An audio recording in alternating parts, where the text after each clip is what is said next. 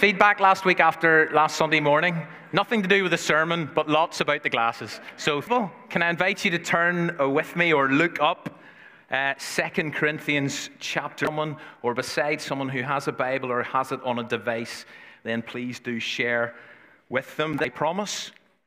And as we wind it up, I want to continue to think about our giving received. Last Sunday, we looked at the touchy, let me see, is this working here? An Old Testament practice amongst the people of God that is not either is it rescinded explicitly.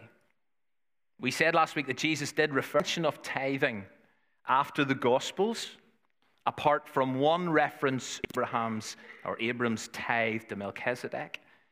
I said that giving 10% or a tenth back to God still has some traction, baseline and model to consider. But tithing is definitely not the lot, but it is a helpful historical method and guide that gets us or sets us, probably now best described as the way of generosity that we're called to walk as New Testament Christians.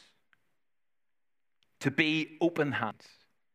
Because when it comes to giving, that's the way, it's that path that we have got to journey along. And in 2 Corinthians chapter 8, exemplify this, who walk this way, and they are used or they're held up, and not only as an example to another church, in this case the church in Corinth, but also held up as an example to us.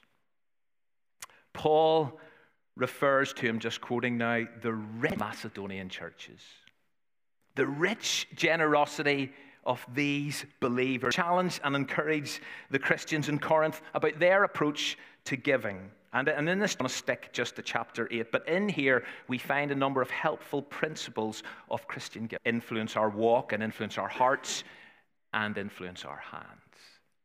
Now let me 2009, as part of a series looking at different heart conditions that have been identified by the late John Stott in his brilliant little book. Some of this might ring a few bells, but given that it's 8 years ago plus, it's highly unlikely. Is they actually summarize a lot of what I've been trying to share during the past. Can I invite you to stand with me for the public reading of God's Word? 2 Corinthians chapter.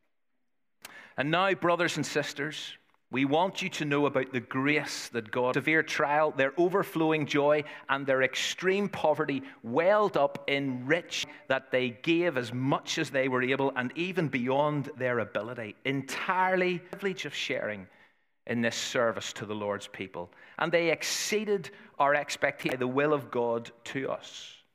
So we urge Titus, just as he had earlier made a beginning, to bring also to excel in everything, in faith, in speech, in knowledge, in complete earnestness, and in the excel in this grace of giving.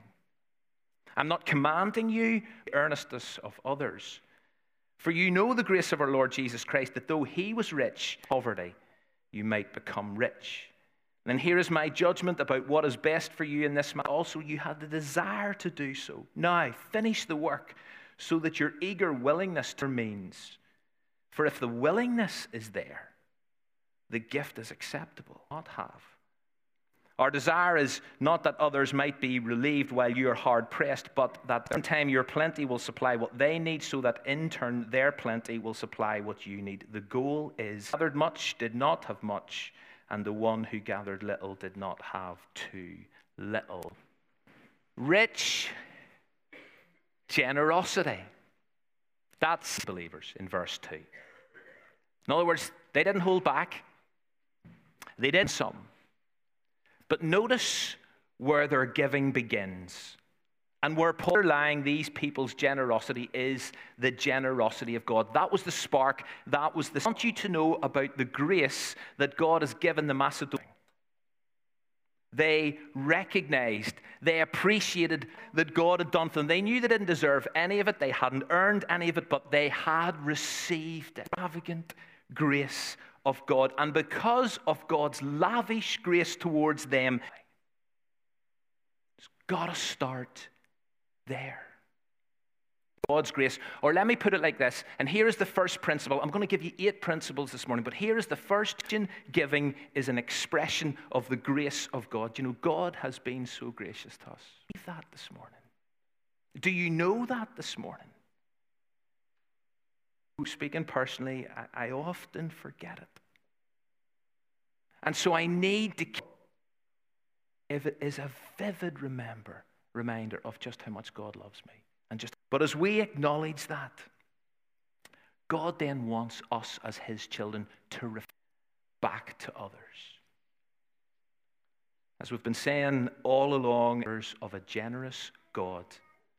And therefore, we're to be generous with our time, with our abilities. We're to be generous with our possessions. And we are to be generous with immense generosity, his outrageous grace, and therefore we should give.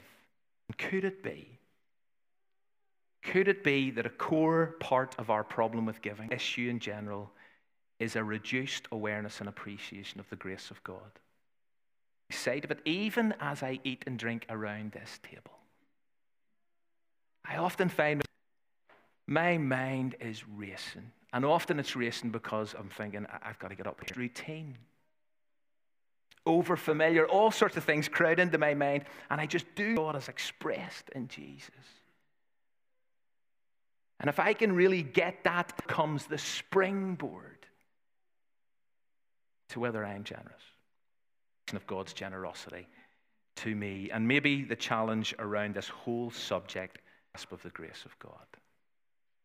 For the Macedonian believers, their giving received grace. But let me move on. Principle number 2, because please notice if you have position, look where they were coming from.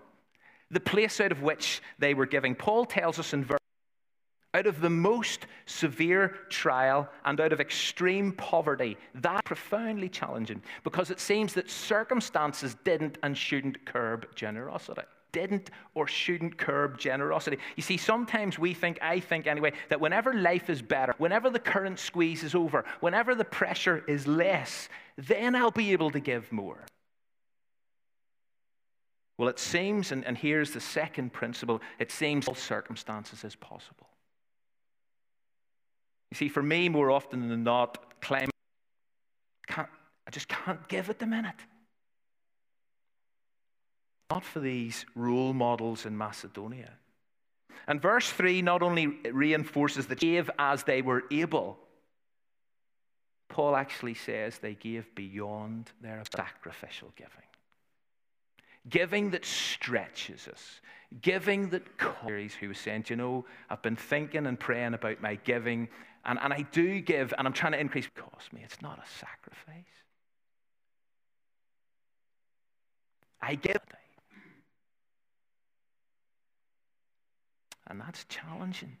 Our giving, when we're getting it tight, does it reduce? Does it increase? It seems that these Christians, and irrespective of their intense difficulties and pressures. Why? Well, for me, it goes back to the first point, the first principle, grace in their lives. And so they just wanted to reflect his generosity. Christian giving requires personal surrender to God. Look at verse 5. Give themselves first of all to the Lord. You see, before they gave to others, not just their resources, but their very selves to God. Here were a group of people committed to strength and mind. And flowing from that, flowing out of that, give to others. In other words, to love their neighbor and those around them. And again, the challenge is real because maybe part of my tendency to hold back on total surrender. Do you know there are parts of our lives fully? There's aspects of life that I'm clinging on to, areas. And I wonder, is money and our giving doesn't have full access? God is not Lord of all. Requires personal surrender to God. Not just one-off, daily, taking up our cross, laying down our life. And then down to verse 7 for the next principle, the Corinthian Christians were doing really well in certain areas. In fact, you are excelling in certain things. Do you know what you're excelling in? And Paul commends them for their faith. Brilliant. Your sincerity is great, and that's impressive. But Paul said, don't also excel in the grace of giving. Here was an area that these Christians had taken the eye off the ball. They weren't so focused and intentional in this area of their lives. And so Paul calls them, go deeper. Let's take this further. Let's press in. And so he practice, because whenever you practice something, you get better at it. And as we've said, all of handle it includes how we give it back to God. Those other areas of life, your faith, really important. But here's an area that often gets overlooked and under-practiced. Do it brilliantly. Excel at it. Paul doesn't order the Christians to give. He doesn't command language that says, do you know something? As Christians, you ought to do this. That's not the way we can come at this. And it's never the way anybody does say. Is that here's a great way, and this is where this gets really, really challenging for me. Give your love. And we're back to this central biblical value that actually is one thing. Showing and demonstrating it's another. Or contradicts our words. And for Paul, our giving, how we handle our money, of our generosity. And so one way to check the authenticity of someone's personal commitment to God, but one way to check the authenticity of someone's commitment and personal surrender, because actions speak louder than words. And Paul's giving is an acid test of your love and sincerity. Is that initially causes slight discomfort. He seems to want to test the sincerity of their love by comparing at face value a threatening thought. How does your giving stack up when compared to others? Like if I was to say right now, turn around to the person beside us, you'd freak. But notice where Paul takes this, but notice where he takes it and the perspective that he brings, because clearly what he doesn't want is when you compare and contrast. Some people then start beating themselves up. Other people start thinking, well, you see, in comparison to lots of other people. And so what does he do? He turns his attention to Jesus. And he says, listen, see if you want, here's how you test it. Here's how you measure it. You measure it against the cross. Because though he was rich, yet for your sake, in so many ways. Why? So that by his power, and I appreciate there is lots in that one phrase, but just stripping it back, it removes everything. Jesus took on the nature of a servant. Jesus made himself nothing. Jesus became so that we might become rich, not financially rich, but so that we might become spiritual. Therefore, it's the cross. And what we have remembered here this morning at this table that should this is what, that is what. Some of the words that we sang, particularly in that inspire and motivate your giving and determine the level of your giving. Nobody's setting a certain percentage and saying, this is what you've got to hit and then you're doing okay. No. A generous God, I've experienced his grace in my life. Expression of that grace, the cross of Christ. And that's what motivates me. Prince Cross. You see, if the cross loses its significance, if this table becomes overfamiliar, dominated by thoughts of sacrifice and salvation, then our giving will be uninspired. In verses 10 to 12, Paul, in verse 10, he refers to it. In verse 11, he recognizes their eager willingness. Then your gift will be acceptable. And this is, as we've been saying all along, a matter back to this. The heart of the matter is the matter of the heart. No one can force you, as I say, into giving. Nobody can force you to increase your, as it always is how is your heart? Because here is the principle number 7. Christian giving is a desire rather than a duty. If you approach this unengaged, if your heart's not in it, then your giving will be stifled. It's there. And now you're still eager. As a result, if the desire is there, if you're still willing to give and eager to give, do you know what? When you give, your gift will be in it. You want to do this. You long to do this. It's got to come from here. And note how Paul encourages them at this point to say, listen, give according to your means. I know earlier in church he says, listen, give according to your means. Give out of what you do have. This isn't about thinking, see if I have what you do have. The issue isn't the amount. The issue's not there. If your heart's not in it, you'll not do it. Or you'll do it out of because somebody sent you on some kind of guilt trip or somebody's done a 6-week series on money. But you see, if you're nothing will change. So let me ask your heart before God, because the heart of the matter is the matter of the heart. That will determine. To God. If you truly love him with all your mind, then the desire to give back will just flow. Is a desire. It's a hard thing. That is why in 2 Corinthians 9, Paul goes on to say, do you know who God loves? God loves a cheerful giver. You see, if you want to do this, giving becomes a pleasure. Giving becomes a joy. Giving becomes a blessing. And as Jesus said, or was quoted, more blessed to give than to receive. If you long to verses 13 to 15, where we discover our last principle. Christian giving, and Christians were doing okay financially. If you look at verse 14, but out of their plenty, fortunate than themselves at this particular time. Why? Because there may come a day whenever the tables will be turned and I am giving to you. And this has implications at a local level, a local church level, a local community. We as a church are wanting to respond to the East Africa appeal. It's not the exact same financial position. That's not the equality Paul is talking about. But it is about ensuring that we live simply so that others can simply live. That we care about one another's needs and we respond accordingly. So here are 8 principles of no limits giving. Expression of the grace of God. Christian giving in any climate and under all circumstances is practice. To practice Christian giving is an acid test of love and sincerity. Christian giving is inspired by the cross, contributes to equality. Here are 8 principles that lead us along the way of generosity.